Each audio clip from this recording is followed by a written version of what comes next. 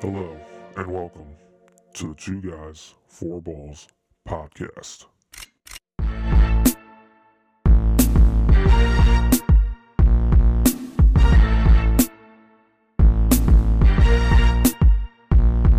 Hello and welcome to the 7th episode of the Two Guys, Four Balls podcast. Today we're going to be talking about the NBA Finals, and we're going to be giving you our final thoughts on the NBA season as a whole.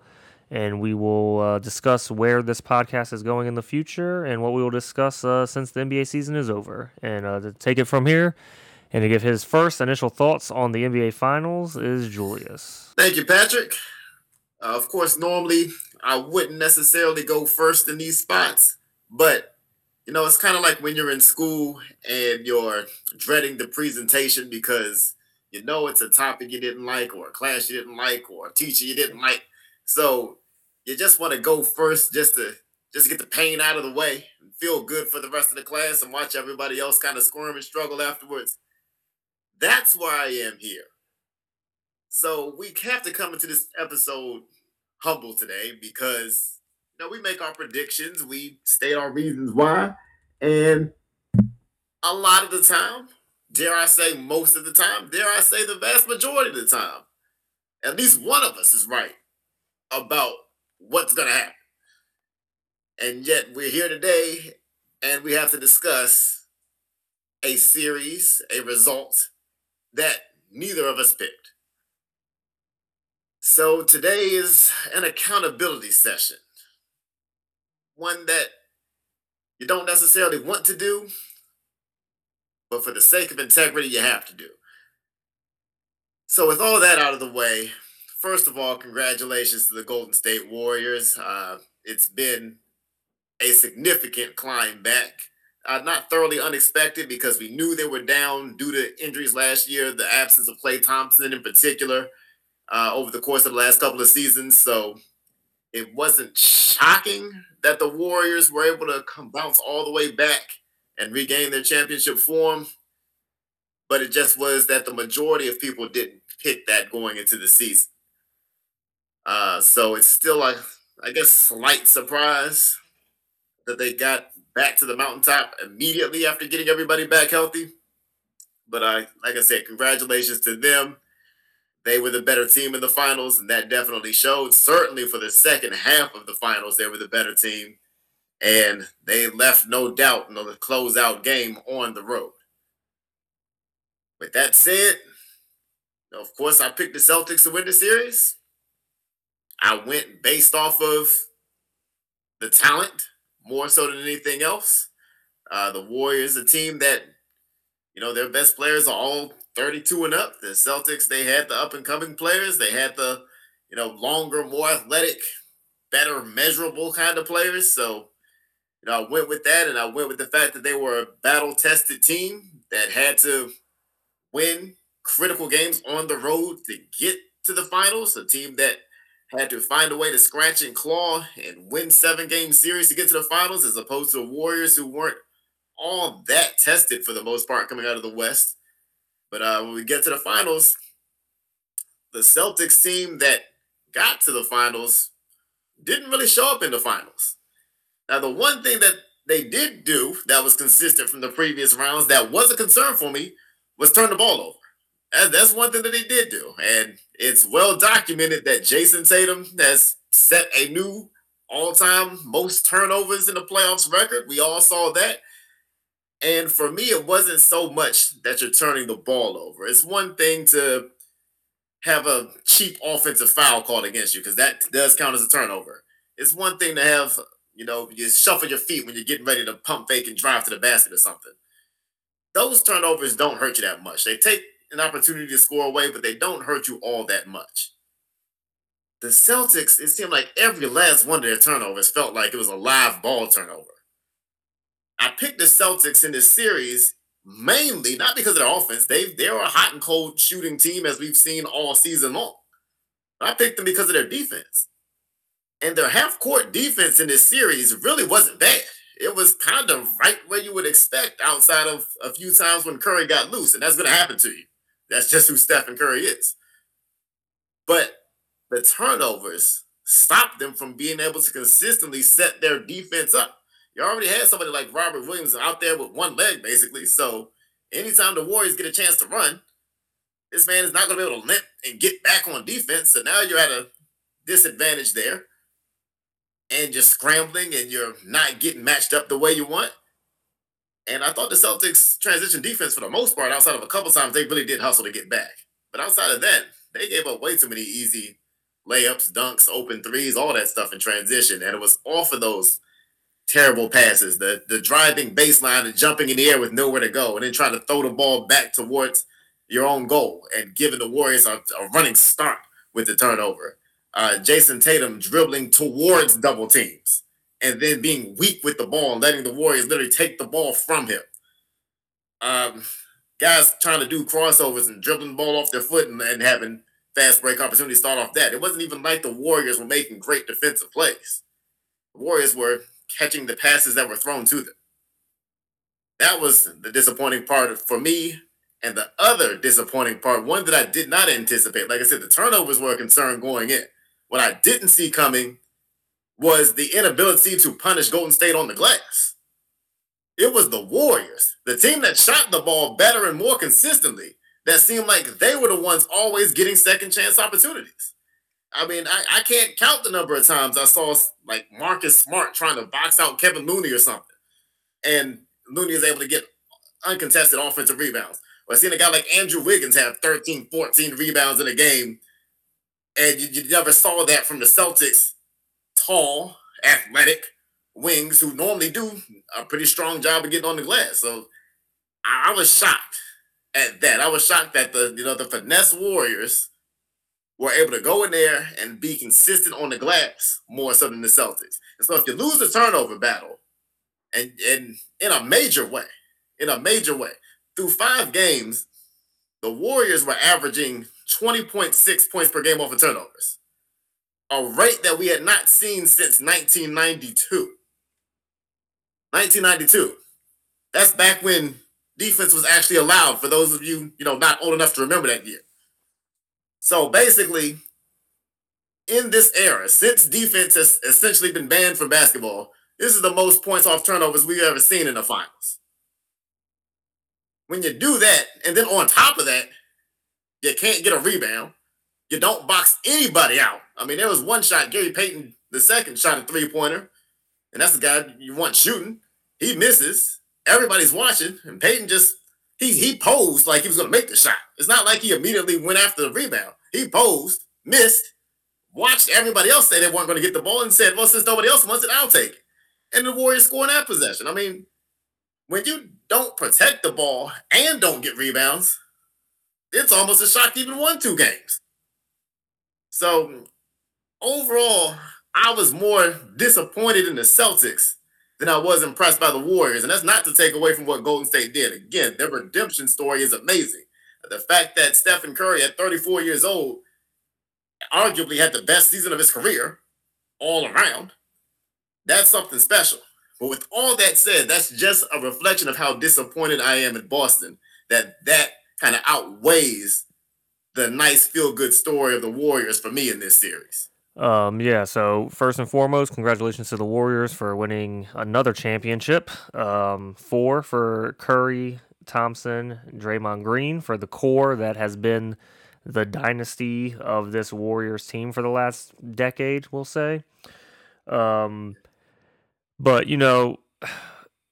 I thought Julius was going to go a little bit harder on the Celtics. Maybe his anger has died down over the last few days. We gave ourselves some time to breathe after that Game 6 loss. But disappointed is a word. That's that Julius used, and that's a good word. For me, I don't comprehend this series. Like, don't get me wrong, I'm not a person who thinks Steph Curry is good just because he won Finals MVP now. If you didn't think he was a top 5, top 10 player going into this year, I can't help you with the game of basketball. If you thought Draymond Green wasn't good in his role, and because he only scored 4 points in one of the finals games, or 2 points, or whatever it was, and everyone's getting on him because he's not scoring buckets, I don't know what to tell you. That's not his game. Has he made timely shots and have put up 14, 16-point games in the finals before? Yes, he has. Do the Warriors bank their wins on him scoring 10 points a game? No, they don't. Klay Thompson, still not fully healthy. The fact that he's out there giving them anything anyway, was impressive. If it wasn't for Klay and Andrew Wiggins in Game 5, they're not winning that game. So, Steph Curry has been the best player on that team for years. The fact that a unhealthy Klay, I would say he's probably 70%. Again, 2 torn ACLs, out for 2 years. I understand he played this year. I get it, right? But this whole entire regular season and pretty much postseason has been a rehab stint for Klay Thompson. You could just tell that he wasn't the same defender he was in the past before the injuries. He wasn't the same explosive, and I say explosive, like Klay Thompson could drive on you. Klay Thompson could stop somebody driving on him in the past. You could just tell that he was probably a step or two behind.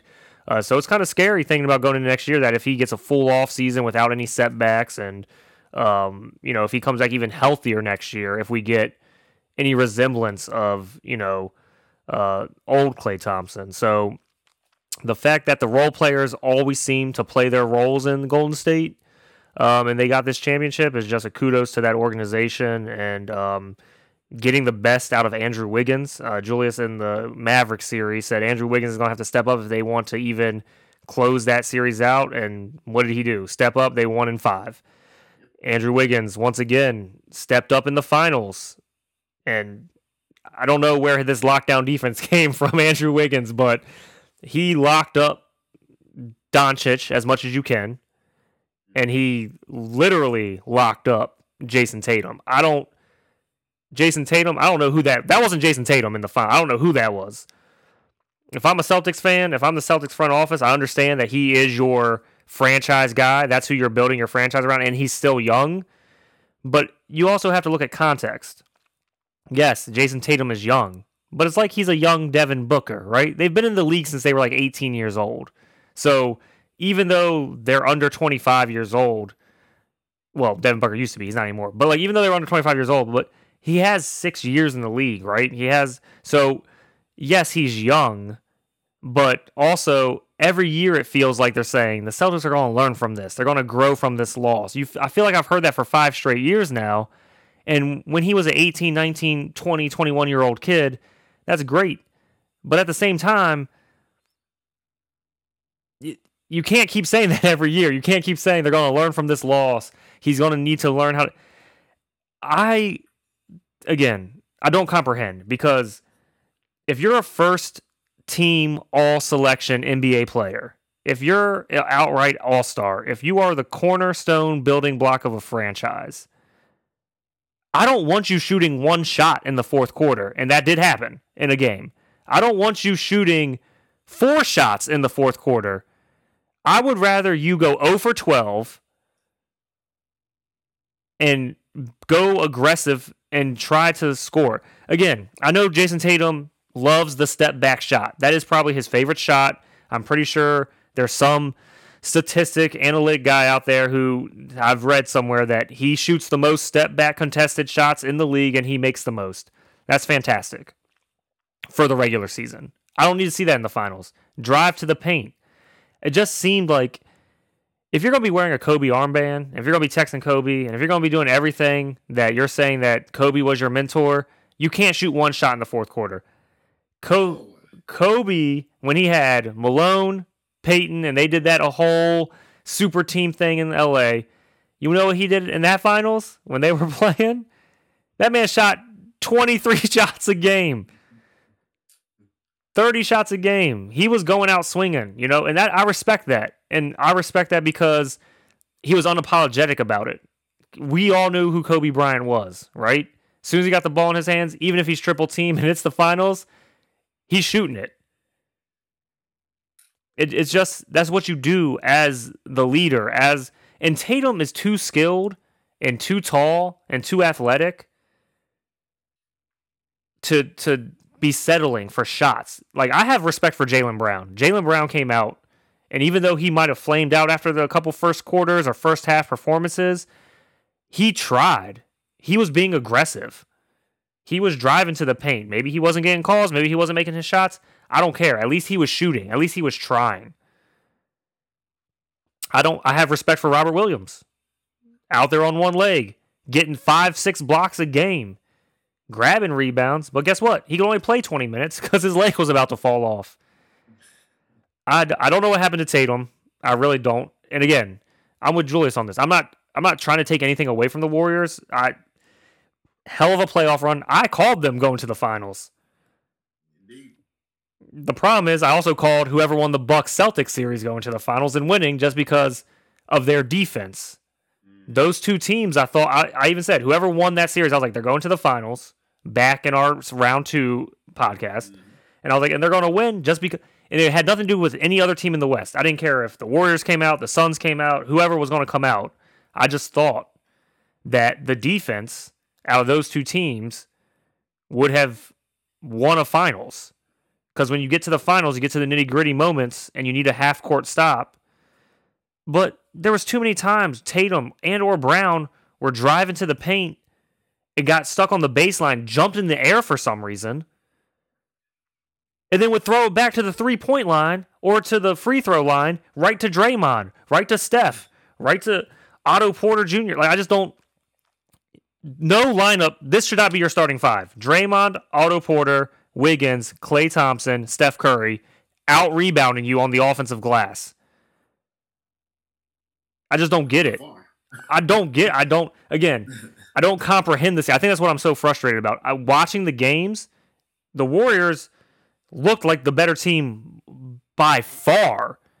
And I know Julius isn't a big proponent of experience, right? Like playoff experience, championship pedigree, all those things. I feel like that is talked about too much. But it just seemed like the Warriors wanted to be there, and Steph obviously was trying to prove something. And if anyone thinks that he didn't deserve one of the Finals MVPs Steph is a Finals MVP caliber player. Steph, again, top 10, probably all-time player, right? Top 15, top 20. You can start arguing if he's the best point guard. I know the people who grew up watching him in this era are going to say he's the best point guard ever. For me, Magic Johnson's the best point guard ever, but I also grew up watching him as well, right? Like, I'm from that age bracket where I remember watching him play, not just highlights. Like, I remember watching him. But I don't mind the argument with Steph Curry as well as being the best point guard of all time because of how he's changed the game, how he's revolutionized the NBA, right? But for some reason, there were people out there that are like, he doesn't have a Finals MVP. He's not a good player. It's asinine. It's just you're a Skip Bayless, Stephen A. trying to just get reactions out of people. But again, for anyone who thought the Warriors couldn't win going into it, that's insane to me. But I think I'm more just perplexed, and I don't comprehend what happened to the Boston Celtics. You can't have a first-team NBA all-selection player that disappears. You can't have the Defense Player of the Year. And you know what? I said this in one of our other podcasts. I said Marcus Smart's flopping and antics is going to catch up with him eventually. And I told you I hate watching him play because he's always on the ground and on the floor trying to get calls. And there were too many times where, one, he was either on the bench because he had 3 or 4 fouls, or 2, he's flopping on the ground and now the Warriors are out on a fast break getting easy buckets. So you can't have 2 of your big 3, if you're going to call Marcus Smart, Jaylen Brown, Jason Tatum the big 3 of Boston. You can't have 2 of your big 3 not show up in the finals and expect to win, right? Again, Andrew Wiggins played out of his mind. It was the best performance I've ever seen Andrew Wiggins by far play.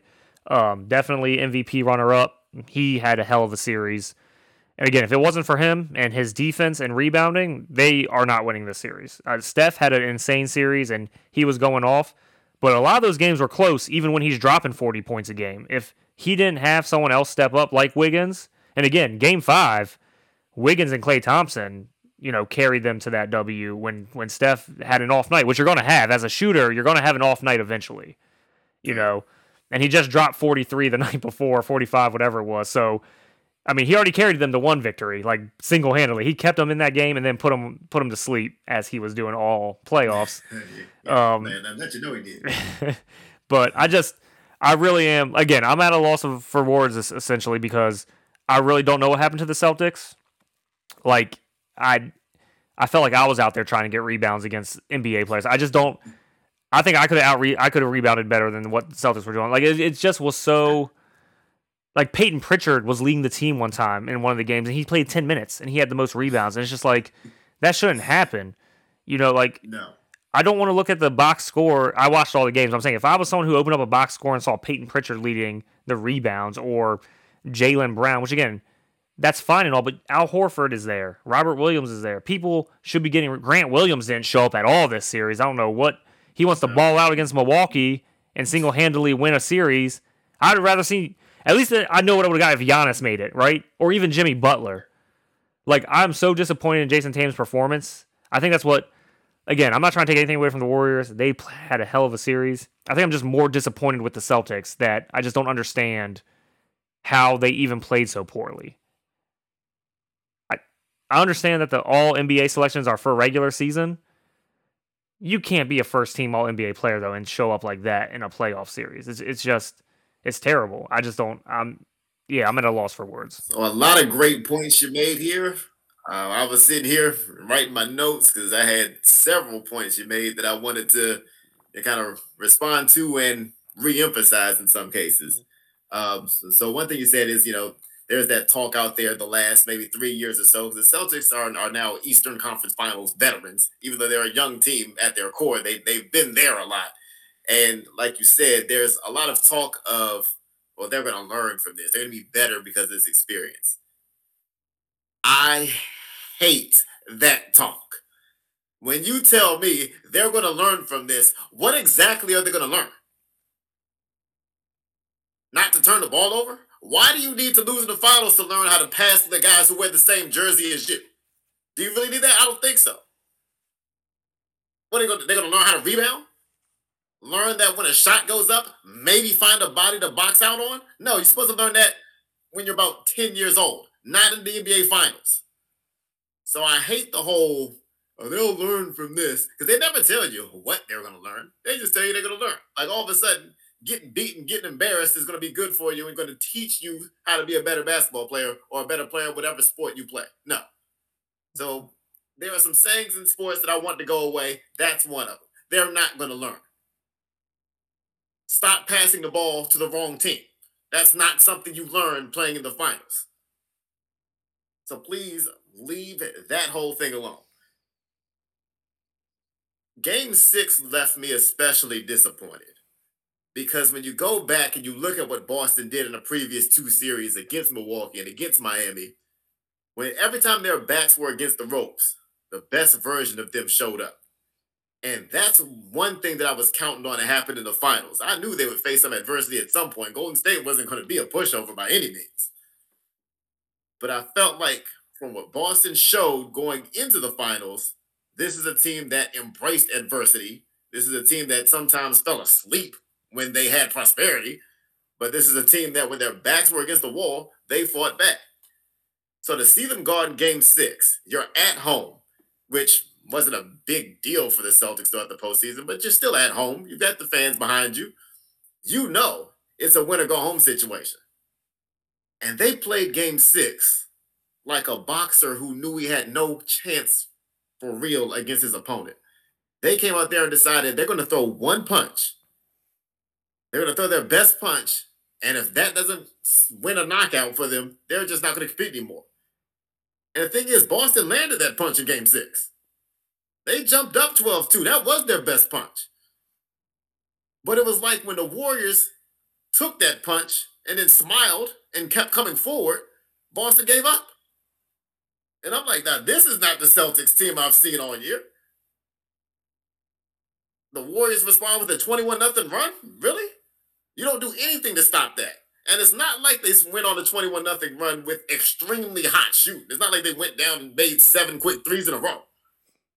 You just did nothing on offense. It was horrendous. And again, because you played so poorly fundamentally in offense, you gave them easy chances at the other end. And because you wouldn't box out, even if they missed, they were just going to keep getting rebounds until they scored. That part was really disappointing to me. You mentioned Marcus Smart and the flopping. The thing with Smart was not only did he have flops that didn't work in critical situations. I mean, there was one flop where Clay did kind of push off a little bit, but it's something that would not be called unless the refs were just out against you. Smart goes flying from the 3 point arc to the baseline, and the whole time he's sliding, he's got his hands up looking at the referees, begging for a call. They don't give it to him. Clay has all day to shoot, and he knocks down the three. And then, makes a face at the other end, doing his mean mug thing, the square mean mug that Clay does. Not only was Smart failing at getting those calls, but he was getting Marcus Smarted at the other end of the court. And they were getting the calls. There was a time where Smart made no contact at all with Jordan Poole. And Poole acted like he got hit in the face. And they called an offensive foul on Smart. And then Smart threw the ball up in the air, which would have and probably should have been his technical foul. And that's something else I need to talk about later. This whole, if a guy's got a technical foul, all of a sudden, we can't call another one on him. Draymond should have been ejected from one game. Marcus Smart should have been ejected from one game. I don't understand how the standards of technical fouls change because the guy already has one. They need to do something about that. But seeing Marcus Smart get Marcus Smarted in that series, that was unfortunate to see. I don't even know what to make of that, but that's what happened. Al Horford. Game one, Al Horford was the second best shooter in history behind Stephen Curry. Where did you go the rest of the series? The rest of the series. It was painful to watch, and Horford's kind of had this transformation throughout the last couple of years, but it's like after game one, or maybe because of game one, the rest of the series, Al Horford, who was critical in the Celtics getting to the finals, turned into Channing Frye. Like, he wanted to do nothing inside of the 3 point arc. For most of the series, the Warriors had no problem putting a smaller person on Al Horford because they knew all he's going to do is spot up and shoot threes. He's not going to attempt to do anything else. And his teammates, it's like they didn't expect him to do anything else. There were times where I saw Horford down low against Andrew Wiggins and never touched the ball. Then you had an opportunity where he had an opportunity to post up Stephen Curry, the smallest guy out there. And he backed Stephen Curry down. He got the ball, backed him down, kept going after Draymond did a little fake dig in, had a wide open shot at the basket, and threw it out to the 3 point line. It was like there was some rule that Al Horford wasn't allowed to attempt a 2 pointer.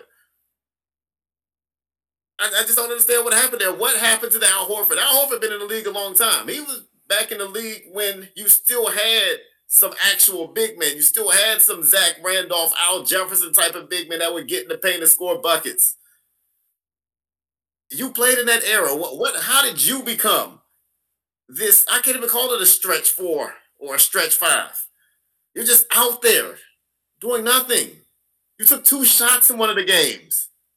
It's okay to shoot 10-foot shots, 8-foot shots, 5-foot shots when smaller guys are on you. Do it. Again, talk about what we're gonna learn from this. Al Horford's been in the league too long. He's been in the league 14, 15 years. What is he gonna learn from this? Shoot the ball over somebody 6 inches shorter than you. You should already know that. So there's just so much that I just could say negative about the Celtics. And Jason Tatum, you touched on it. Going all the way back to the first round, that was one of the things I said about Kevin Durant. Like, I'm not disappointed that you lost. I'm disappointed that there were games that you lost when you only took like 12 shots. And like you said, I don't want to see Jason Tatum go 0 for 2 in the fourth quarter. Yes, the 0 is a problem, but the 2 is the bigger problem for me. Don't go 0 for 2. Go 1 for 10, 1 for 8. Do something to show me that there's some fight. Jason Tatum, I felt like he accepted defeat in game 6 with 3 minutes left in the first quarter. Jaylen Brown tried, other guys kind of sort of tried. To your point on Andrew Wiggins, I felt like Andrew Wiggins was the second best player in the finals. Certainly the second most consistent player behind Curry. But, I mean, again, just a complete lack of fight. Jason Tatum, we know he's an up and down kind of streaky scorer. Same thing with Brown. But Brown, like you said, at least went down like somebody who was interested in competing, even if he didn't have enough in him. Tatum, you're supposed to be that guy. First of all, the fact that he made first team is ridiculous over Joel Embiid. And I know we can't have two centers on the all first team NBA. Then yes, you can. Stop that. Let's stop with the antiquated rules. Let's put the best players on the first team. And there's no reason a guy that was neck and neck for the MVP all season long goes to the second team while Jason Tatum, again, real nice player, up and coming, probably top 10 or so in the NBA right now. There's no reason he should have been first team over Embiid. No. So that's another thing that needs to get fixed. The last thing I'll say is we all know it was no secret that Stephen Curry was hearing the voices, hearing the talk about you don't have finals MVP, that somehow hurts your legacy, this and that. And this whole legacy talk, I'm ready for it to go away because for the last 2 years, all the talk was Stephen Curry's legacy was tainted. Oh, look what happened when he lost Durant. He missed the playoffs 1 year. You lose in the play-in last year, and that's when he really was getting it. When they lost in the play-in last year, everybody, Curry's legacy is done. All these, when I say everybody, I mean the legacy talkers. Curry's legacy is done. Y'all should have never thought he was better than this guy and that guy. And a year later, Curry goes out, has a brilliant season, wins Finals MVP, and now the talk is he as good as LeBron? Is this the LeBron and Curry era? Forget top 10. Is he top 5? Is he the best point guard of all time? I'm like, how does this shift this dramatically in 1 year? Are we really doing this? And with Kevin Durant, his legacy's been thrown in the tank all of a sudden because the Warriors won a championship without him, and he lost in the first round. All of a sudden, that takes him. Last year Kevin Durant was a no doubt top 10 to 12 player all the time on everybody's list. Now all of a sudden he's got all this to prove, and his legacy is tarnished and all this other stuff. Stop. With these legacies, you can't go backwards. You can't go from being a top 10 player to outside the top 25 or whatever you're trying to do to Kevin Durant. Stop that, and you shouldn't have been doing that last year with Stephen Curry. Okay, wherever you had him 3 years ago, there was no reason over the next 2 years for you to try to drop him 10 or 15 spots. What already happened. Stop. We can't retroactively change history every time somebody wins or every time somebody loses. So can we please end that? But the one thing I'll give the Warriors credit for is it wasn't just Curry who wanted that Finals MVP. It was the whole team. And you could see even when Curry won that Magic Johnson Western Conference Finals MVP nonsense, it was nonsense to me. It was nonsense to most people watching. But when you watch the Warriors celebrate Curry winning that award, you could see how much it meant to them that they wanted him to get that individual recognition. So going into the finals, everybody kind of had that mindset of not only are we trying to win, but we want to prove that Stephen Curry can be the unquestioned leader of a championship team, something that should have really been doubted before. But again, because people like to nitpick and troll or do whatever, this was a question. So, the Warriors hear the noise. Every last one of their star players has made it clear that they hear the noise because they have quoted tweets from teammates. I mean, not from teammates, but from opponents and from doubters and everybody else. I mean, Klay Thompson in a press conference quoted a tweet from Jaren Jackson Jr. I mean, these guys are letting you know. I mean, Kevin Durant gets all kinds of criticism for listening to the social media and having burner accounts. Let me tell you, all these guys do it. But the Warriors didn't hide the fact that they see what you're saying about them on Twitter. They let that inspire them. They wanted that trophy for Curry, not just the championship trophy, but their Finals MVP. And to see the whole team celebrate the way they did when Curry finally got that Finals MVP, and the fact that it was a no suspense. This wasn't he got 52% of the votes to get Finals MVP. You knew it was coming. Everybody knew it was coming. I personally thought that he should have got it, even if the Celtics somehow miraculously won the series, because he was that much better than everybody in this series. But it was good to see that unity from Golden State, that willingness to say, you know what, even though we're not supposed to care about anything more than winning, we do care about the storyline in this situation as well. And we're going to fight for it. And we're going to let you know about it when we do accomplish everything we want, not just on the championship level, but on the whole legacy talk level. So kudos to the Warriors for that as well. Yeah, so I went on my rant pretty much already. I don't really have much more to say about the finals.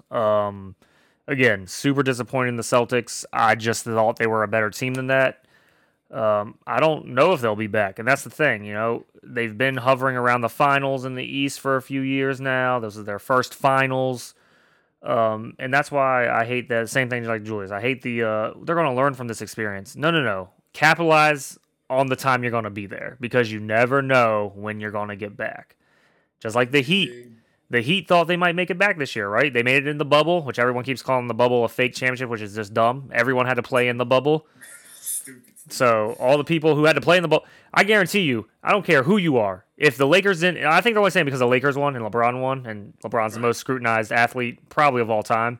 But if anyone would have won that championship, I guarantee you every single player on that championship team, no one would be like, oh, this is a fake. No, all the teams that went there agreed to the terms and had to play in the bubble. And if the Heat would have won, guarantee you Jimmy Butler would be sporting that ring everywhere he went. Oh, yeah. So, again, the Heat have been hovering around, but you get a year older. Al Horford gets a year older. Does Robert Williams' knee ever get healthy? Like, you just don't know if you'll be back. And then plus, everyone in the East is going to reload as well, right? All the teams that were like right there in the mix. Chris Middleton should come back healthy. Do the Bucks reload with somebody? Do they make a splash move? You just don't know what's going to happen. Do the Nets get blown up, and then does Kyrie go somewhere? Does Durant go somewhere else that makes a bigger, better team? You don't know what's going to happen. You never know what's going to happen year to year. I guarantee you the Warriors didn't think Klay was going to blow his ACL twice. I'm glad they won another title. That's awesome. It just shows how dominant they've been. In this playoff run, they never faced elimination. Did not have an elimination game. They were super dominant. Anyone who was watching basketball, I called them making it to the finals. I wish I would have said they would have won, but again, I went off of me saying whoever won the Bucks Celtics series would win because of defense. Celtics defense didn't show up, and it is what it is. But it was a good finals. It was it was actually one of the most enjoyable NBA playoff runs in a while. There was no clear-cut favorite team. I know the Suns were the quote-unquote best team this year. They lost to the Mavericks. So, I don't... there was no clear-cut team that I thought is head and shoulders above everybody else. Again, I called the Warriors making to the finals. I had the Bucks making it. That was before the Milton injury, and even with the Milton injury, I just thought Giannis was that good of a player, which he is, to even take the Celtics 7 games essentially by yourself. But, I'm interested for next year already, because I know people are saying the Warriors are the next favorite. We got to see what plays out. I think they have 5 or 6 guys becoming unrestricted free agents or some type of free agent. It'll be interesting to see who wants a big contract, who... finals runs and playoff performances get some guys big contracts sometimes that don't deserve it. So we'll see if Gary Payton II, gets a little bit more money that, the Warriors can't afford. But I also expect the Warriors to reload with people who are going to take the veteran minimum to try and win a championship. Maybe like a PJ Tucker. Maybe like another, kind of like Andre Iguodala this year. Kind of like, those guys, they kind of just stay on the team because they want that championship. So, kind of like Sean Livingston. He took a discount, and before he had that horrific leg injury, he was one of the top up-and-coming young guys in the NBA. A lot of people don't remember that. Sean Livingston was a beast for the Clippers until he blew his knee out with that nasty, nasty leg injury. But yeah, so, again, Wiseman was going to come back. How does that play into, is their rebounding going to get even better, right? They're not good rebounders, but is he going to add a presence with Drake? If his job is just to go get rebounds, Wiseman can do that. At least from college, he can do that. From what I've seen. So again, you got to take advantage of your opportunities. The Celtics have been kind of hovering around there, and I don't expect them to just keep doing that for the next 6 years, just because you never know what's going to happen year to year. Brown could have a serious injury. Tatum could get seriously injured. Someone could go out. Winning a championship is 50% skill, 50% luck, because you never know what type of injuries you're going to have. Look what happened to the Sixers. Embiid having his healthiest, best season of all time, and then get into the playoffs and he has the orbital fracture. He has the thumb. Like, you just don't know what's going to happen. Look at the Bucks. They thought they were going to have a nice little run. Middleton goes down. So, it's a little bit of luck, and it's luck and skill combined because you just don't know what's going to happen. So, I hate they're going to get experience from this, and no, like, maybe being on the final stage and like doing the press tour, you get experience with that, right? Maybe you get experience with like how like the 3-day break between games, even though you're in the same city still. Like, maybe you get experience handling that better, but like you said, you're not going to learn how to play basketball better because of this. Like, you're already in the NBA. You should know the fundamentals. There's no, I shouldn't jump in the air and have no one to pass it to. Like, I'm going to learn not to do that now. No, like, come on. Like, you should already know that. So, I'm done with the finals. Congrats to the Warriors again.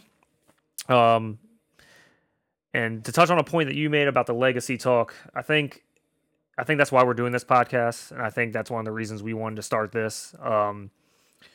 Not because of the legacy talk, but because of how the media and the narratives are surrounding sports nowadays.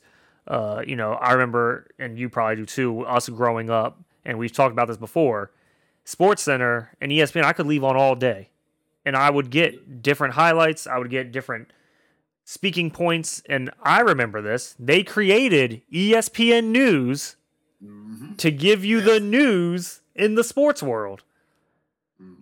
And now regular ESPN has turned into ESPN News. Like, they have all these random takes, like again, Get Up and First Take. All that used to be Cold Pizza. Like, I remember those days. I remember when that was the only show like that.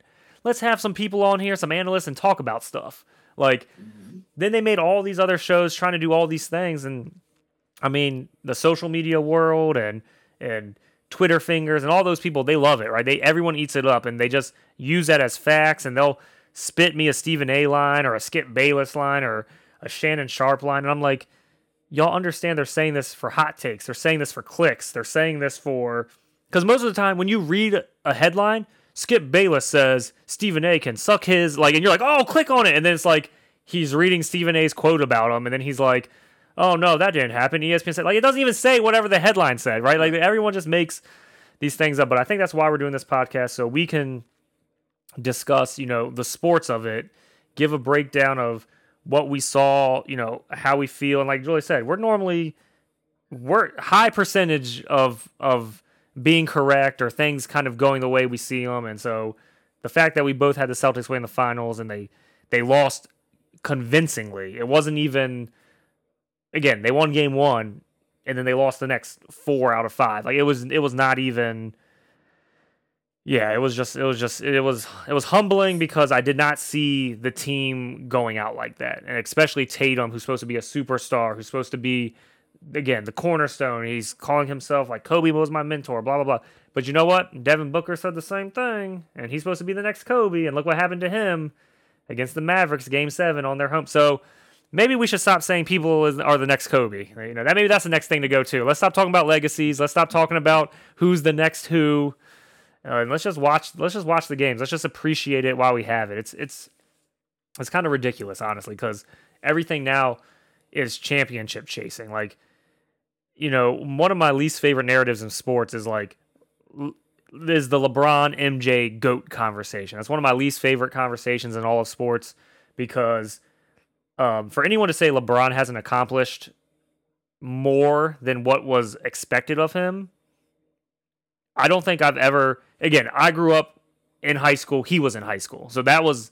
I remember him being my age and then being like, he's the next Michael Jordan. He's the next greatest basketball player of all time. At like 15 years old, to come into the league and win 4 championships, multiple MVPs... be scrutinized from the very first moment you stepped on the floor as a rookie, and to exceed all expectations, you don't need to be the GOAT. You don't need to be the greatest of all time. You've already done more than you can do in your career.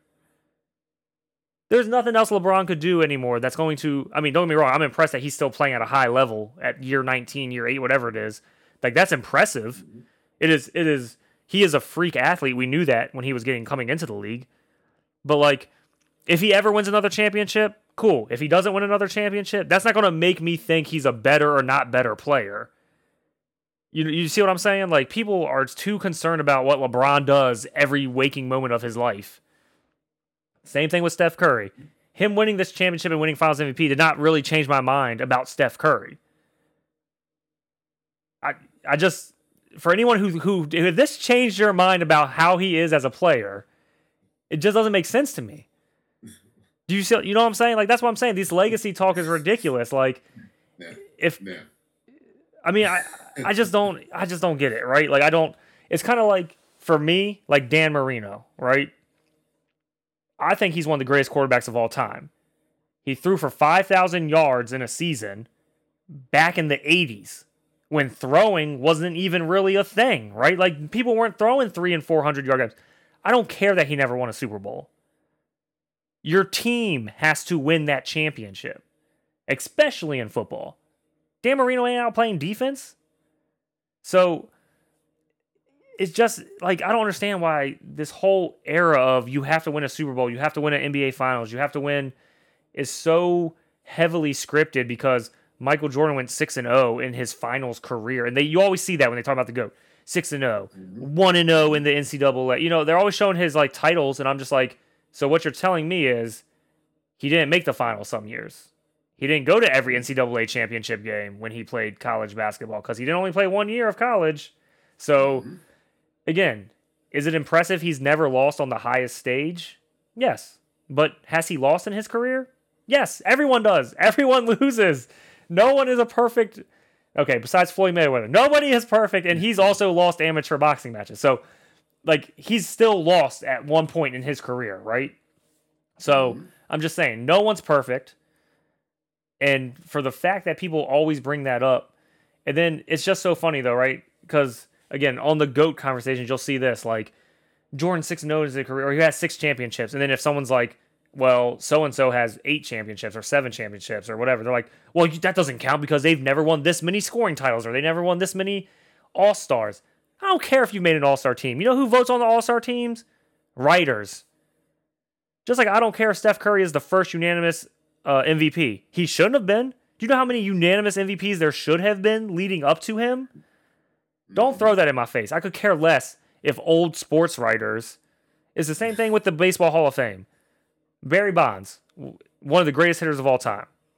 Not in the Hall of Fame. Why? Because old dudes that are sports writers that don't even play the game are trying to tell people who should be a Hall of Famer or who should win the MVP based off their own biases.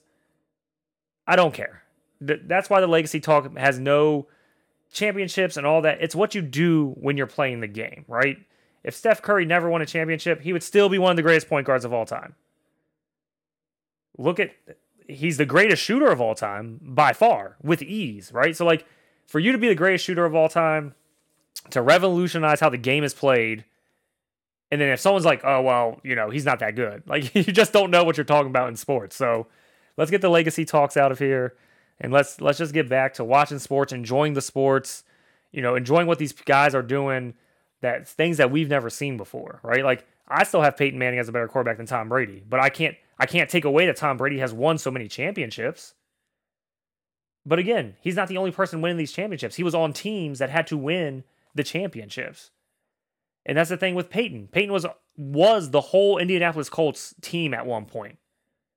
The defense was always really crappy. People were comparing Peyton to Dan Marino. Oh, he gets the stats. He's a great quarterback.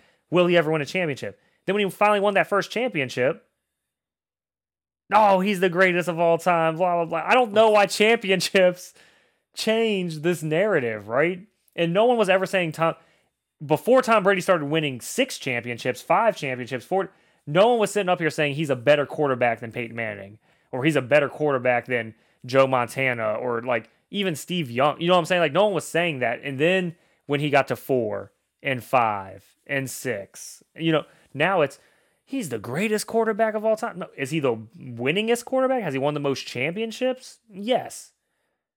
And it's impressive. No one else has ever done it. You know, it is impressive. But you also have to be on a team that can compete and do those things. So, you know, I think Dan Marino's a better quarterback than Tom Brady. I think Peyton Manning's a better quarterback than Tom Brady. Mhm. Has Tom Brady perfected, playing in the big moments and not making a mistake to cost his team a championship? He has. Has his defense and his running game and things like that also won him championships? It has. Like, if you remember that first run that he had, those 3 championships, he wasn't out here throwing for 500 yards and getting 40 touchdowns. So, you know, again, context is everything. You need to watch the games. I'm over the legacy talks, and I'm because if you watch the games, you can't sit there and tell me if you had Peyton Manning and Tom Brady going, who are you drafting first? If you're building a franchise, I guarantee you no one's taking Tom Brady.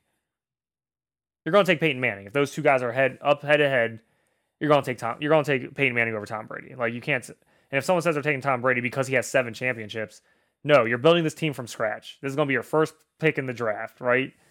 It's just he went to Tampa when the team. Jameis Winston threw for 5,000 yards. Like you're not trying to tell me he went to Tampa. They were a shitty team, and he just made them a champion because he was there. I don't know, man. These legacies and these narratives are all over the place all the time. No, I'm 100% with you on, again, once again, everything you said. Certainly, with when it comes to the legacy talks, I am the type of person I really don't get wrapped up in the legacy talks. If you have Michael Jordan as the greatest player of all time, that's fine. If you have LeBron James, the greatest player of all time, that's fine. If you're, kind of an old head and you've got Kareem Abdul-Jabbar as the greatest player, I'm fine with that. My thing has always been the inconsistencies. My thing has always been, first of all, people will say all time and then only mean since 1980 or since 1990 or since 2000. That's the number one reason I don't get into these debates. When you say all time and then start disqualifying part of all time, there's a problem. Like you can't sit here and say, well, Bill Russell can't be on a list because he played too long ago or he wasn't playing against enough teams. The man got 11 championships and was the greatest defenders of all time. If you're not going to have him on your list, acknowledge the fact that your list is not an all-time list. Yeah, I don't care who you got ranked 1, 2, 3, 4, 5, whatever. I don't care who's in your top 10, who's not in your top 10. But if your top 10 all-time players are all players who are, you know, 50 years old and younger right now, then your list is not an all-time list. Stop that. Just say in my lifetime, or say even better, because it's normally not even in your lifetime. Just say when I started becoming a fan. Now, this is my all-time list of when I started becoming a fan, because you're not going back all time. You're just not doing it. If you're going to exclude somebody like Wilt Chamberlain, okay, you want to talk about stats? Everybody wants to always talk about stats. Man averaged 50 points a game in a season. Not just averaged 50 points in a game, but in that season, he averaged over 48 minutes a game and played every game. How do you average over 48 minutes? Oh, overtimes, people, overtimes. So you have zero load management whatsoever in a 50 point per game season. And it's not like he averaged 50 a game and then averaged 20 the rest of his career. Like this guy, year in and year out, was averaging in the high 30s, way up there in points per game. So again, if you're not going to include Bill Russell, your list is not an all-time list. So let's not even have a debate about all time. And then the other thing for me is just have consistent standards. You're going to tell me LeBron James is the greatest player of all time because of points, rebounds, and assists. Then keep the same energy with everybody. But you can't say, well, LeBron James is great because just this past year he averaged 29.7 rebounds and 7 assists in a non-playoff season. And then tell me that Russell Westbrook's overrated for averaging 30, 10, and 10 on a team that actually did go to the playoffs. If you're going to tell me that's overrated, if you're going to tell me that's stat padding, okay, well, if a 6'3" guard who has average build for an NBA player, if he can stat pad, then certainly a 6'8" man built like a machine can stat pad. So if we're going to talk about accusing people of stat padding and we're just going to make everything about that whole narrative, then again, keep the same standard. That's all I've ever asked with anything. Same thing with the championships. Like you said, if you're going to say 6-0 or 6 championships makes Jordan the best, then we need to talk about even beyond Bill Russell, someone like John Havlicek being in the discussion. I understand the argument against Robert Ory. He had 7 championships, but he was never that guy. He was never, a first team All NBA type of player. Well, Havlicek was, and he's got more championships than Jordan. Why doesn't his name come up? I mean, his name doesn't come up at all. I mean, we start talking about the greatest 20 players of all time. Nobody wants to talk about Havlicek. I'm like, well, wait a minute. I thought rings were the thing. They racist. That's why. So, regardless of what they may look like, if you love Luka as much as you do, you should love John Havlicek because, as far as I'm concerned, he's better than Luka. And share some genetics. So come on, y'all. So that's my thing with the list is to see the inconsistency from one thing to the next. Like you said, even with the people who say Brady's the greatest just because he's won the most Super Bowls. Okay, so do you have Terry Bradshaw above Peyton Manning and Drew Brees and all these other popular quarterbacks? No. I didn't think so. So apparently Super Bowls don't matter that much to you if you don't have Terry Bradshaw as one of your top 3 or so quarterbacks of all time. So again, have consistency. And again, if you say, "Oh, Terry Bradshaw's too old" and all this other, okay, again, you're not talking about all time. Let's have a conversation since 2000, since that's all you know about sports. And again, if that's all you know, that's fine. Then just say it. Stop saying go. Just say greatest since, and then insert whatever year you want to go from. But you can't say all time and then start disqualifying part of time. All is a word that you might want to look up in the dictionary if you don't understand why I'm saying what I'm saying. But if you want to make it about just winning, okay, Brady can be number 1, but then again, keep the same energy with everybody else. Eli Manning is just as good as his brother. If all that matters is winning championships, if all that matters is winning Super Bowl MVPs. So, let's not make it overly simplistic. And it's not a difficult concept to try to understand that these whole legacy talks and everything else should be multifaceted. Should consider several different factors. Shouldn't be just about one thing. But if you're going to make it about one thing, then your list should be the easiest list. If you want to say, because I've seen some people say Drew Brees is their GOAT because of all the yards he had. Okay, then your all-time list should just be in order of who had the most passing yards. Like your list should have no debate. So, let's keep some type of consistent standard. That's all I've ever asked for. I don't care what your list is like. I don't care what you value more than somebody else might. Just try to have a little bit of consistency if that's something you get hung up on. Like I said, for me, we'll do some rankings on this show just for fun, but we're not going to sit here and make it a concrete thing. We're not going to sit here and act like it's factual, and we're certainly not going to get upset if somebody comes through and says, this other guy's better. But what you're not going to hear from us is self-contradiction. That's the one thing I promise you won't hear from us. So whether you agree or disagree with our rankings, when you hear our reasoning, it is going to be consistent, it is going to be valid, and it's going to be subject to change, but not drastically. You don't take a guy and say he's 5th one year and then the next year say he's 30. It just doesn't make any sense. One of your rankings was wrong somewhere. I don't care what type of standard you were going by if you've got that much fluctuation year to year. So, like I said, we'll get into that. We'll discuss it because we know that's a popular conversation. But again, for me, I'm very relaxed when it comes to all this GOAT talk and who's all-time best and whose top 10 list is better and whose top 10 list is worse. Everybody's got their own list. You're not going to change anybody's mind. Let me just save you some time right now.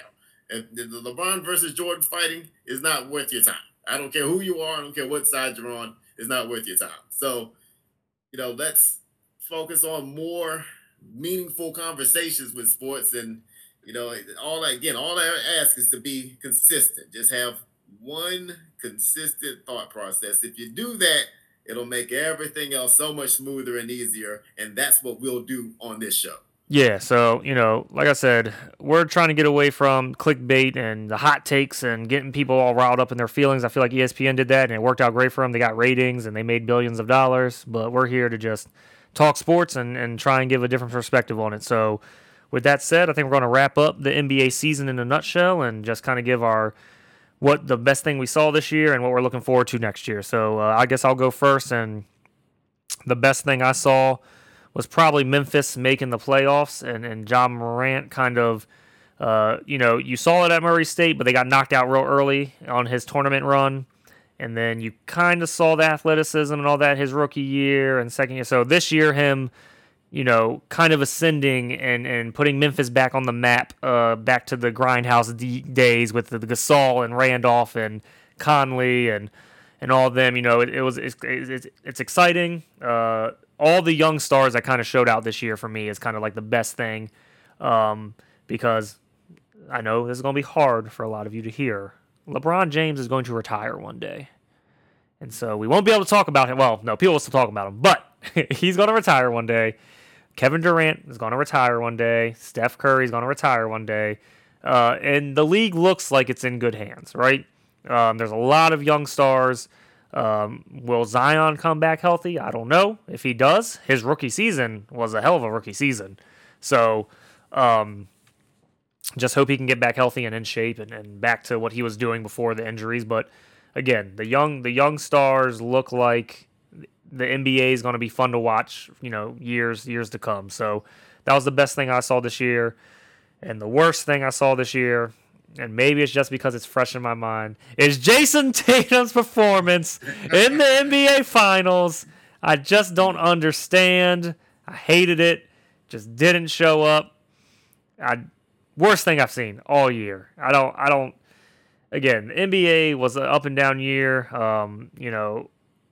I didn't initially like the play-in whenever they had it. I kind of like it now, but at the same time, it's like they're a 10th seed for a reason. Like most of them didn't really go that far, right? Like I don't need to see.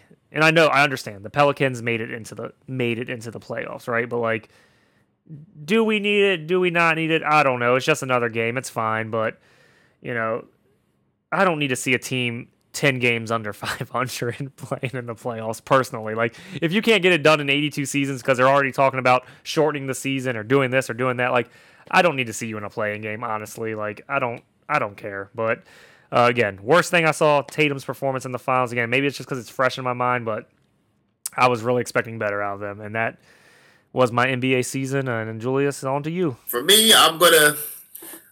We talk about being unbiased on this show, but there are going to be times where I'm going to be intentionally biased. But when that happens, I will be open and honest about it.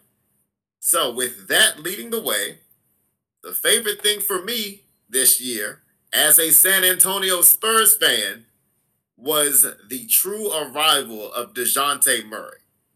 To see DeJounte Murray have a legitimate all-star campaign, to see Murray have a consistent jump shot that changed his game and made him a more consistent night in, night out scorer, to see him learn how to use his long limbs. He's still a kind of a lanky guy, but he uses his long limbs defensively beautifully to get in the passing lanes, to disrupt ball handling, to block shots defensively. He's constantly on the glass. Now, part of that is how the game is played now, where you kind of get out of the way for your guards to get rebounds. But Murray does legitimately go get some contested rebounds as well. He has learned how to operate an offense. He's had to learn how to function in an offense that's probably way too guard heavy. Somebody please get us an athletic big man. Thank you very much. I've been saying that for, 15 years. But DeJounte Murray's arrival, his emergence, because, he was already a pretty good player coming into this season. But for him to consistently be that guy, for him to consistently come in, night out, and be good enough to get the Spurs team where that roster is not good. It's not well constructed as far as I'm concerned. There's some promise on that team with guys like Keldon Johnson and maybe Devin Vassell. We'll see. But to get that team into the play-in, and, again, we had our comments about the play-in and how valuable it is and whether or not it's a little corny, but it's there. It's probably here to stay. So for a Spurs team that I certainly had no expectations for, a Spurs team that I thought could be one of the two or three worst teams in the Western Conference, for DeJounte Murray to get that team into the play-in and for him to again arrive as a consistent night in, night out threat to be one of the most productive players in the league, that was my favorite thing. The other thing for me, and Patrick touched on this, he talked about the young stars developing in this league.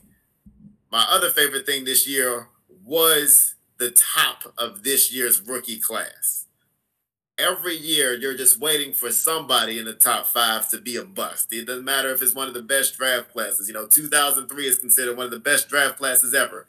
And yet you still have Darko Milicic right in there, tucked nice and neatly between LeBron James and Carmelo Anthony. There's always that one guy you're just waiting for at the top of the draft to say, there's going to be a bust somewhere in here. When you look at the top of the draft this year, you had Cade Cunningham at the top going to the Pistons. He started the year off hurt, but you can see him getting better and better and better throughout the year. This is somebody who I thought could kind of be a Joe Johnson type of player coming out of college. And you can just see him get more comfortable and more consistent. I still want a little more aggression out of Cunningham, but he looks like the kind of guy who you want as one of your primary ball handlers, a guy who can score at a pretty effective, efficient clip, a guy who can score inside, outside, brings good height, good size to the position of ball handler. I'm not even going to call it point guard, just kind of a ball handler position. He can get you 7-8 rebounds a game, 7-8 assists a game. He's a guy that's going to be on the rise. Jalen Green was picked, and I wasn't sure. I wasn't completely sold on Jalen Green coming into the season because I thought he was just a bit too one-dimensional, bit too reliant on being an outside shooter and just relying on pure athleticism. And he struggled for most of the year. He really did. He had efficiency issues that were pretty extreme at parts of the season. But the last month and a half of the season, he really, with no fanfare, I mean, that was amazing how much coverage these guys weren't getting, but with no fanfare, Jalen Green was one of the more reliable scorers from the perimeter for the last few weeks of the season. And I want to see how much that carries over into next season. So I'm excited about him. You had Evan Mobley with the Cavaliers, and he helped turn that team around. One of the better two-way big men I saw all year, rookie or not. He looks completely polished at both ends of the floor. He's somebody who, when he catches the ball, he has a plan on what to do with it. He's somebody, hey, Al Horford, pay attention. Evan Mobley, as a rookie, is coming into the league and knowing how to take advantage of mismatches and create opportunistic shots at the basket for himself. He knows how to pass out of double teams. He shoots the ball with excellent touch. And then defensively, he's already one of the best shot blockers in the game. And shot blocking is something that's dear to my heart. So I love seeing a big man play like a big man and protect the rim. So Evan Mobley is somebody who I think is going to be one of my favorite players in the next 2 or 3 years. Then you have the Rookie of the Year, Scotty Barnes. I thought they got this one right. Sometimes they vote. Patrick talked about the voters, and oftentimes they do get it wrong. Oftentimes they do go for a narrative or some type of biased thing over what actually happened.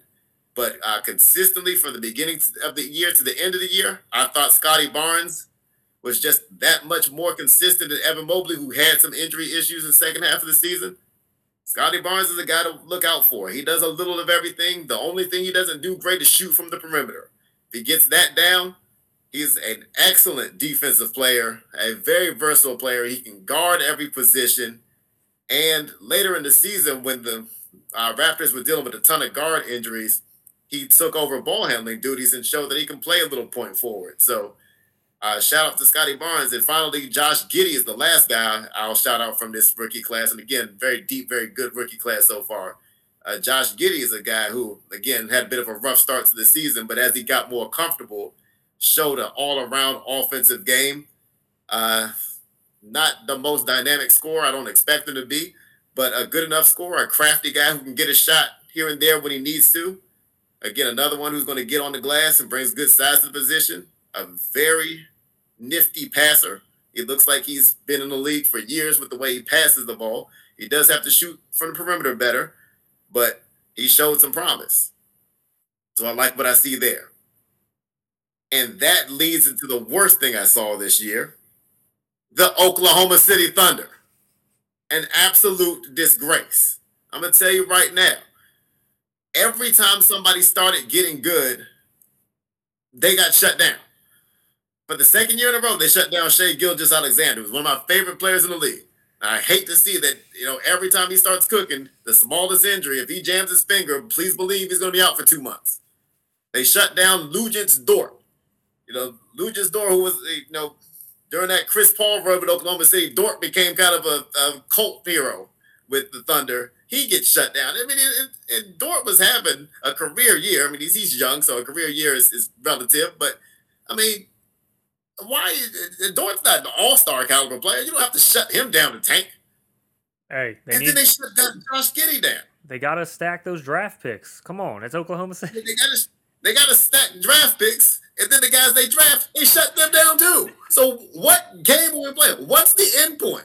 What's the end point? You've been stacking picks all these years. Now, this is the same franchise. Speaking of Patrick's point earlier, 10 years ago, the Thunder were in the finals against the Heat, and when they lost, there was those same narratives. Oh, they'll be back. They've got a young core. They'll be back. They'll learn from this. What did they learn? How many championships Harden and Westbrook been to since? The only one that's been to championships is Durant. He had to leave to do it and gets no credit for getting the championships that he got because he joined a championship team. So, what's the end game? Get back to the original point. What's the end game for Oklahoma City? 10 years ago, you thought you had a core that was going to win championship. You did nothing with it. Now, you just stack picks, just to shut down the good players you get.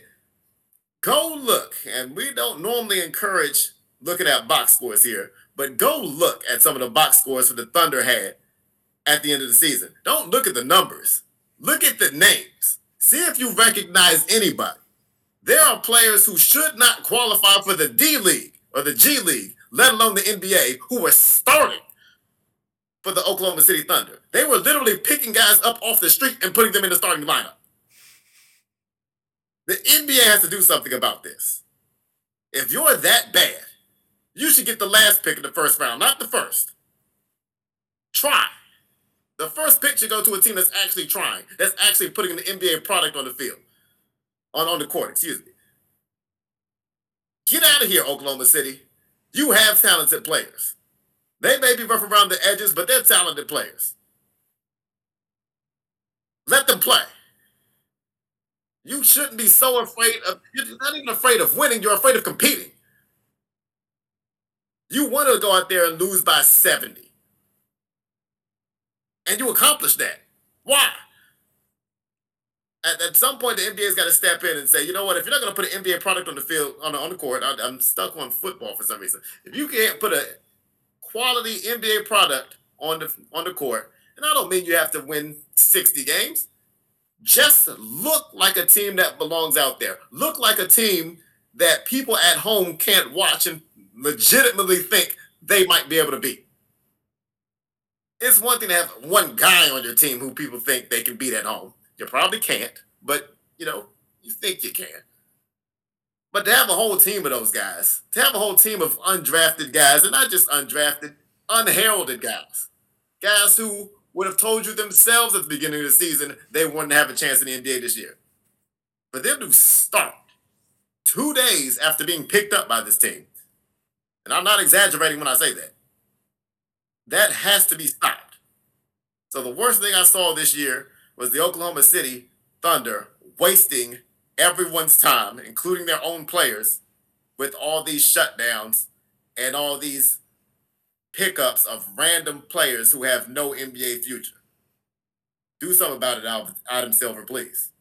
The reason that wasn't my worst thing is because I actually got a 10-day contract and started a few games. So, I got to live my dream out. So remember that. All right, so that's going to be the wrap on the NBA for this season. Obviously, if any breaking news or anything big happens, we'll get back on and discuss. But for now, that's our wrap-up for the NBA season. We appreciate y'all riding with us through the playoffs. Now on to our segment that we started a couple podcasts ago, What's Going On? So for me, it was a sad couple weeks. The Maryland Terrapins lost their regional to the Connecticut Huskies, they played their hearts out, though. They pushed it to the final game that they could push it to. There was a really, really, I'm not going to say bad call, but as a Terp fan and being in the stadium watching it, it was a terrible call. Looking back at the replay and reading the rules of the MLB and the law of the land, it probably was the right call, but just watching someone run down the baseline and then a first baseman getting in the way because of a bad throw and then him running into him because you want him to stop on a dime running full speed, to me, it's a terrible call. The base runner should kind of be like in basketball, football, all these things, like everyone has the same right to that space, right? He was on the baseline. Like it wasn't going to tie the game, but it would have been a 1-run game after that with him on first and the guy scoring from third. Instead, because it's an interference call, all interference calls in baseball, the runner goes back. There's no advancement. So I know a lot of people were upset. Oh, he scored before the play call. Let me just break it down for you. An interference call in baseball, all runners have to go back. So that's why the guy didn't get to score. But then he didn't score. So that was a huge momentum shift. I feel like Bubba got a lot of kind of bad calls throughout the whole entire regional. At some point, some people were chanting racist in the stands at the umps. It was a little fishy. I don't like to pull the race card on every situation.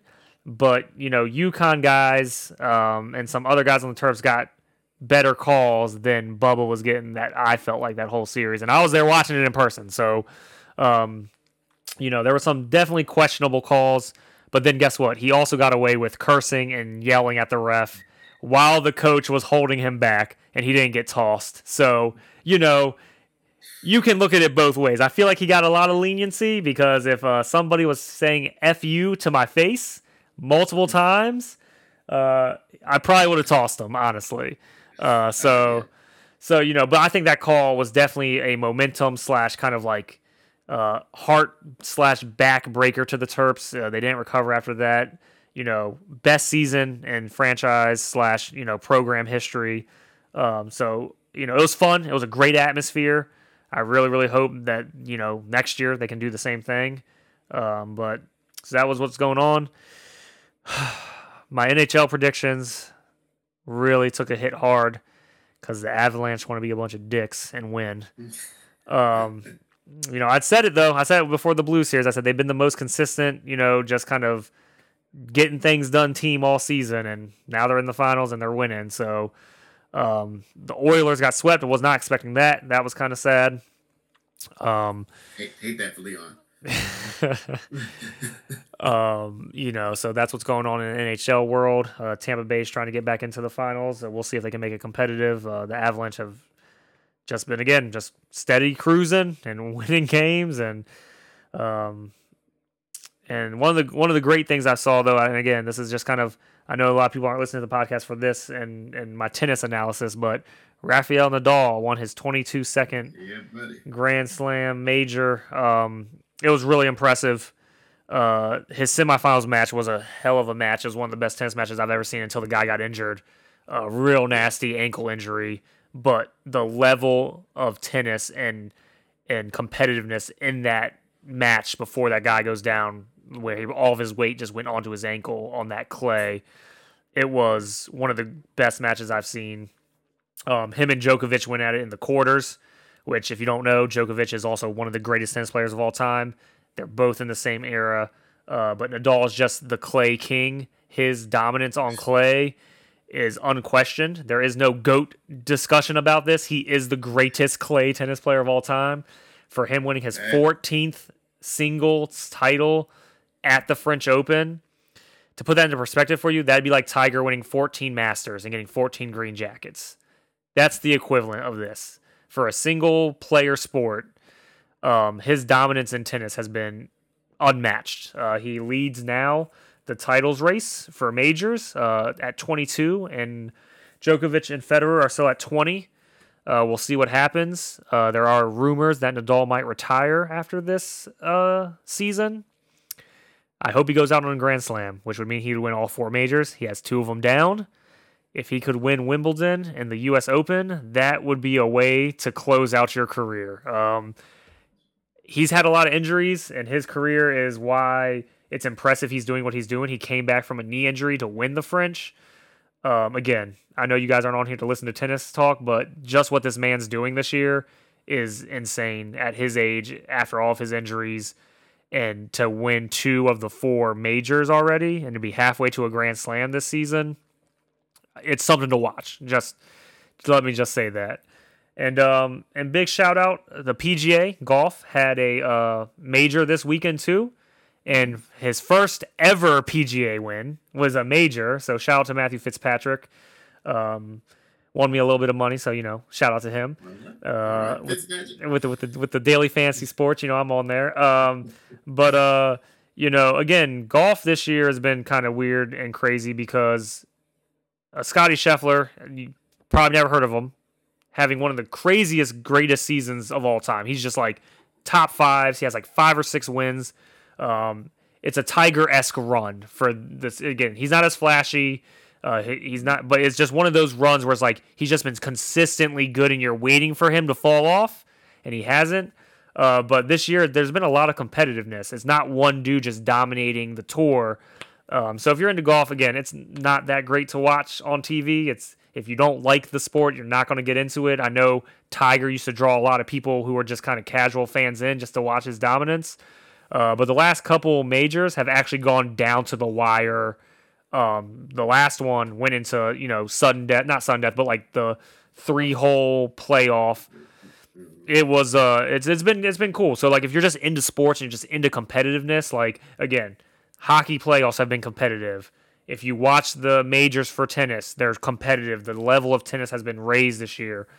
Golf, again, has come down to the wire. So just there's other sports out there with, basketball wrapping up and football not starting. We just want y'all to kind of keep your eyes open and just watch anything that, can kind of keep your competitive juices flowing until football season starts. So that's what's been going on in my sports world, and on to Julius for what he's been seeing going on. So to follow up on one of Patrick's points, again, I've admitted on this show before, I don't consider myself a hockey fanatic per se, but I am somebody who finds myself getting into it more and more, especially now that I've recently gone to a couple of games.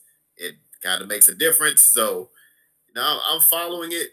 And I tell you, as somebody who is not necessarily a hockey fanatic and certainly not a hockey expert, that if you just like competition, I'm the type of person, you give me 2 evenly matched teams. I don't care if they're just rec league teams or base league teams, if you're in the military or whatever the case may be. Give me 2 even competitive teams and I'll watch.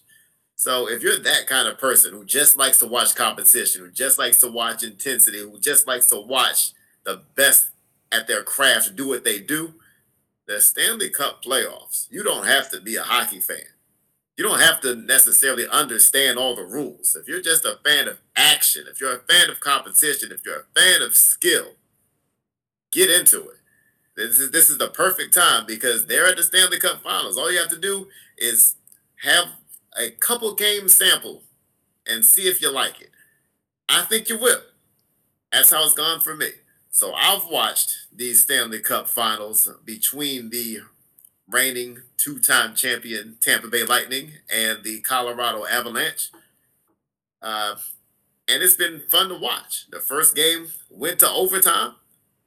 The Avalanche were able to pull that out. And by the way, I said the Lightning are the defending 2-time champs, but the Avalanche are the higher ranked team going in, so they've got the home ice advantage here. The Avalanche won game 2 in a historic blowout. That one got pretty ugly.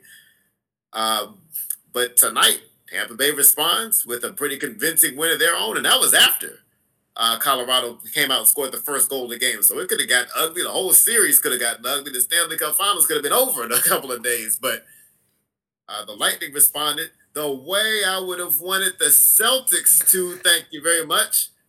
Have some fight when you're down in the championship series instead of acting like it's okay to just give up and lose in the championship. Have some pride. So the Lightning had a nice response tonight. It's a 2-1 series. It's a competitive series. The next game will be in Tampa Bay. So even though they're down 2-1, please believe they're still live. They've come back from a 2-0 deficit earlier in this postseason. And I'll say this about Colorado. The guy that stands out to me the most for Colorado is Nathan McKinnon. If you watch him play, and again, I'm not going to sit here and act like I've watched 500 of his games, but I've watched enough of him to say if you watch him play, for those who played old school sports games, like an NBA Jam or something, if you remember NBA Jam, you could have infinite turbo. You could do like juice mode, where you have as much turbo as you could the whole game, and it like tripled how fast you would move around the court. Nathan McKinnon, and there's other video games where you have like speed boosts and stuff. And again, don't think of like the Maddens and things. Think about the more unrealistic games like an NFL Blitz or something. Nathan McKinnon moves like one of those characters. He moves like a Tecmo Bowl Bo Jackson, if you're old enough to remember that. I've watched several plays where he's just taking the puck from one end of the ice and just literally gone around. Again, some of the best skaters in the world. He's just gone around them like they're not moving. Gets some one on one with the goalie and just puts it in.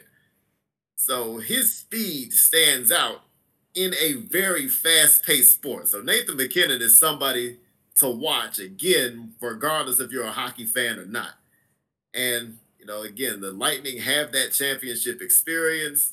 You're seeing it's tonight you saw, if you watched the game, you saw Steven Stamkos and Nikita Kucherov, two of their best players, really rise to the occasion and accept the challenge of being down 2-0 and being down 1-0 in the third game.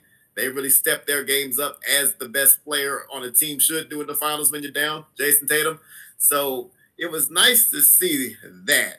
It was nice to see their goaltender, Andrei Vasilevsky, who's widely considered to be one of the best, if not the best goalies in the sport, really step up after having a very shaky game too. It's just an all-around bounce back effort from all the key players from the Lightning. So it was just nice to see.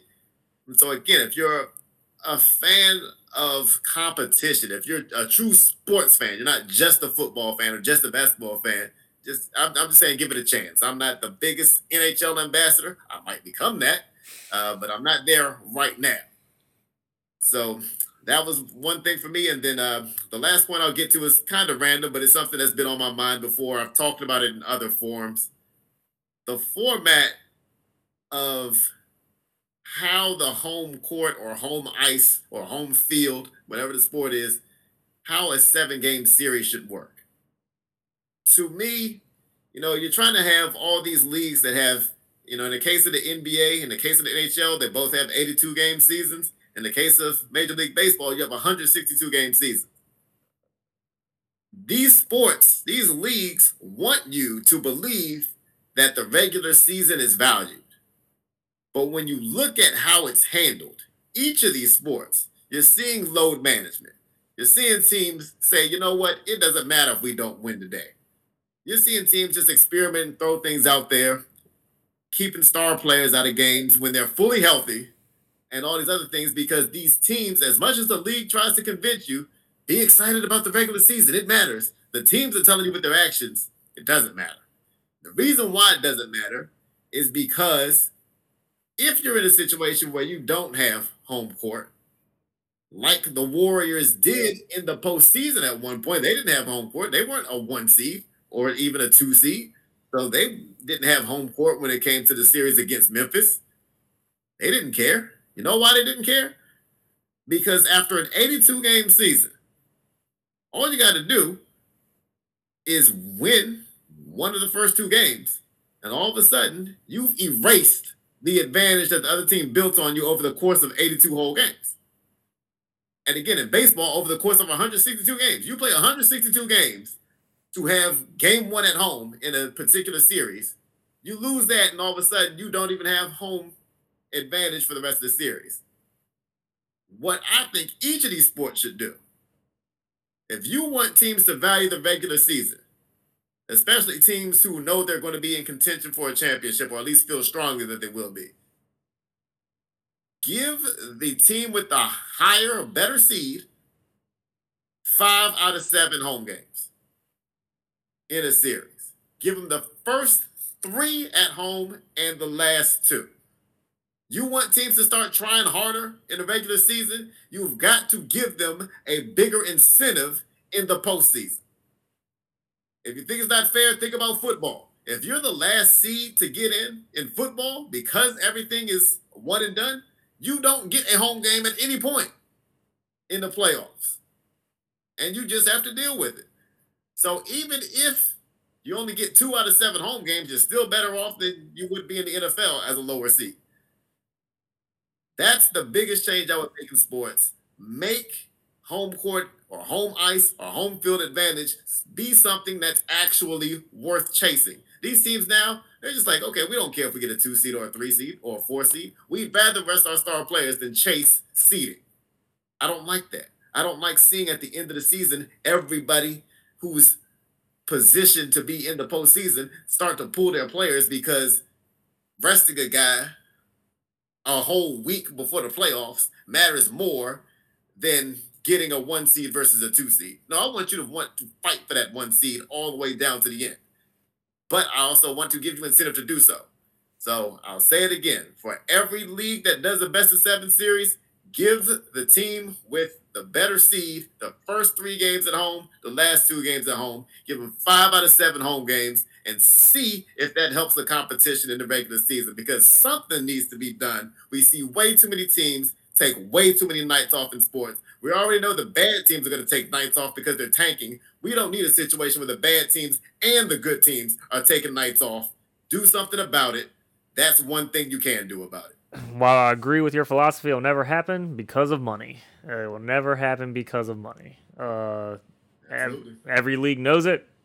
The thing about football, to your point about the football, it's because they don't have one team hosting the championship, right? It's at a neutral site, unless you're the Rams or the Buccaneers the last 2 years. But normally it's a neutral. Normally it's a neutral site.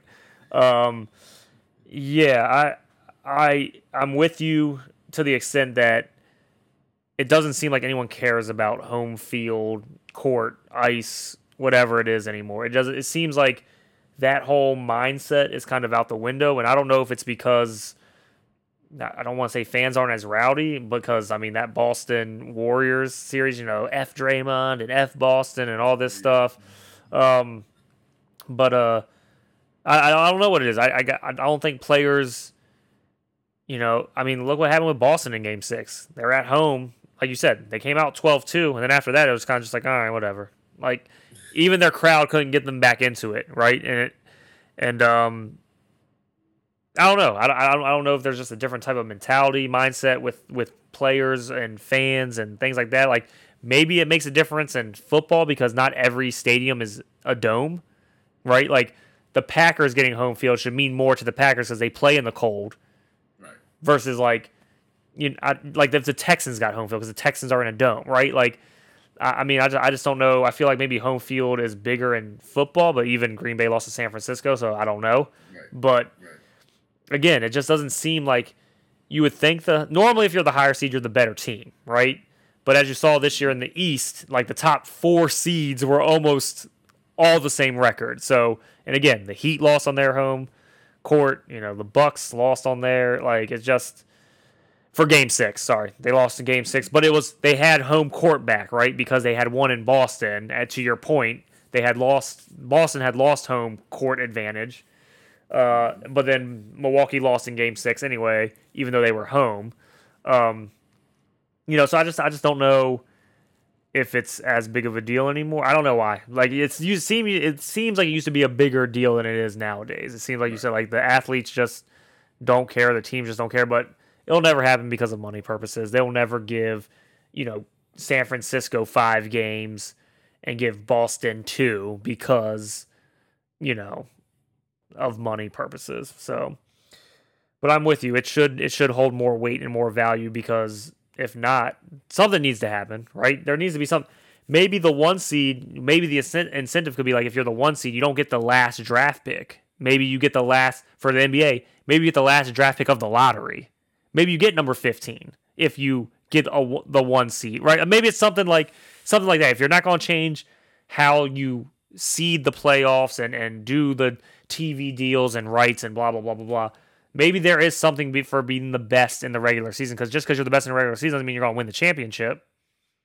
Maybe you get something for being the number 1 seed and being the best over 82. Yeah, something needs to change. I'm with you. Maybe there needs to be an incentive somewhere that if you have the best record, like again, Green Bay went 14-2 or something this year, and they were out in the first round that they got to play, right? So maybe there's an incentive for that. But then again, people will say it's the regular season, and regular seasons don't matter, right? So I mean, I don't know. You're not going to please everybody.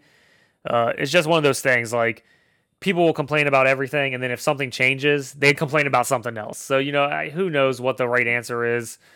No one's ever going to be happy. But I'm with you. I feel like home court, field, ice just isn't the same, and just isn't as valued as it used to be. Because again, the Warriors were content being a 3 seed.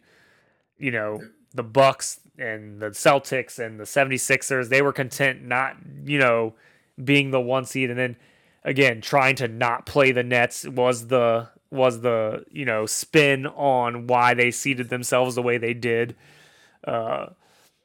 Which doesn't make any sense because the Nets were in the play-in and anybody could have gotten the 7 seed. So again, it doesn't make any sense.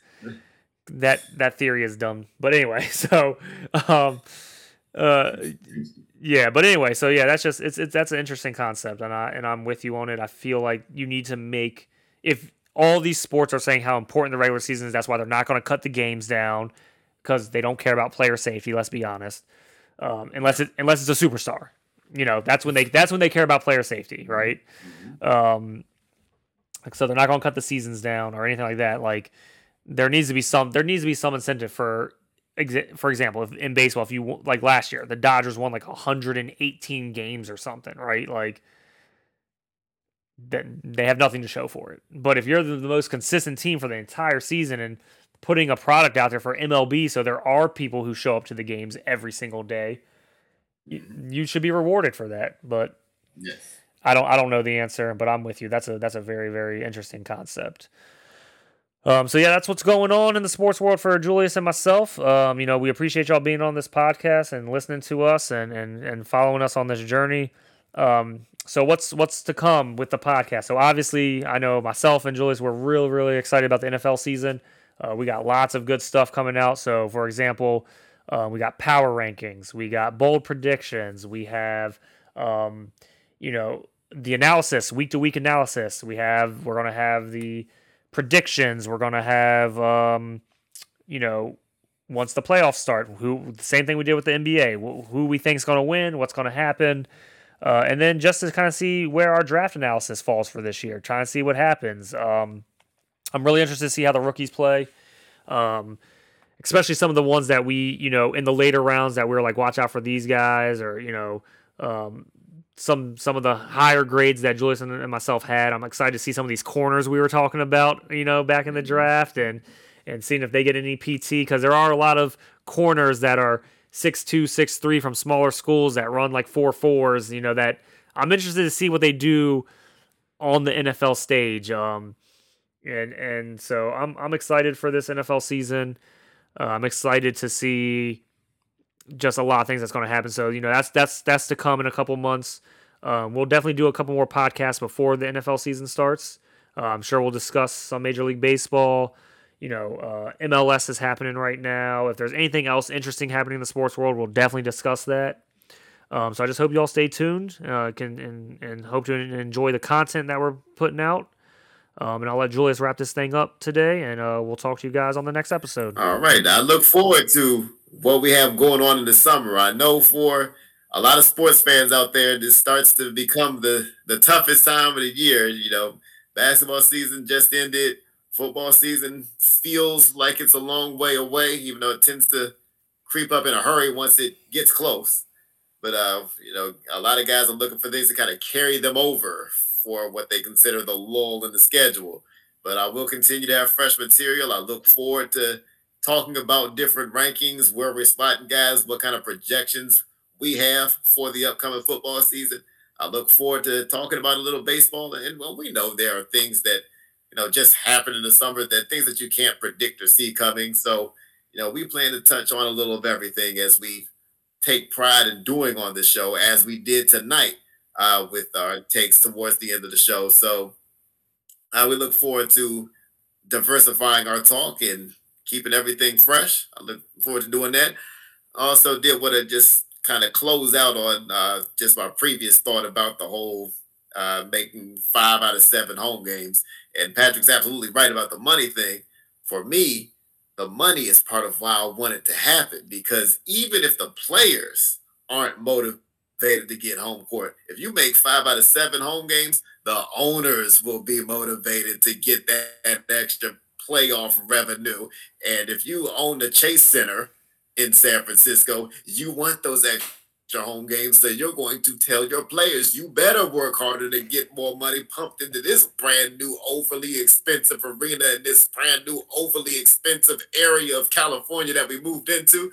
So I still think that if you did it, the owners would know what time it is. And from the top down, there would be directive for players to play harder consistently throughout the regular season. To that point, I would also revolutionize the draft lottery because I think the draft lottery is way off. Teams don't care about odds being even if you're the first, as far as the first worst team, second worst team, third worst team. They don't care about that. So my system would be there'd be no lottery. I'd take all the teams that missed the playoffs and say, whoever, again, out of the teams that missed the playoffs, whoever had the best record for the last 20 games of the season would get the number one pick. So best record last 20 games of the season for teams that weren't playoff teams. That way, even your losers have something to play for. Again, even if the players don't care, because the players don't care what their teams pick, but the front office cares, the coaches care, the people who make decisions on whether or not you get playing time care, the people who make decisions on your next contract care about where they pick in the draft. So that's just something I would do. Is it a bit extreme? Yeah. Is it a bit radical? It sure is. But I'll need something done radically to change the lottery because the way it is right now, I'm sorry. I'm tired of seeing 8, 9, 10 teams in every sport every season, not even trying to win. Let's stop incentivizing losing and let's start incentivizing at least competing, even if you are a mediocre team. So that's my part and thought for the day. And if you want to play in tournament, you should do the last 6 teams that are terrible. They have a play-in tournament for the first pick in the draft. No more lottery. That's the idea right there. Play to Reward see winning. if yes, you're the 6 worst teams in the NBA or the 8 worst teams. Now you're playing in one March Madness style tournament to see who gets the first pick in the draft. That would be the idea. Or that would make money. I guarantee you that would generate some revenue right there. There you go. So, yeah, we appreciate y'all listening to us. Stay tuned for more great content, and we'll see y'all throughout the summer, and we look forward to the NFL season. Thank you for listening to the Two Guys, Four Balls podcast.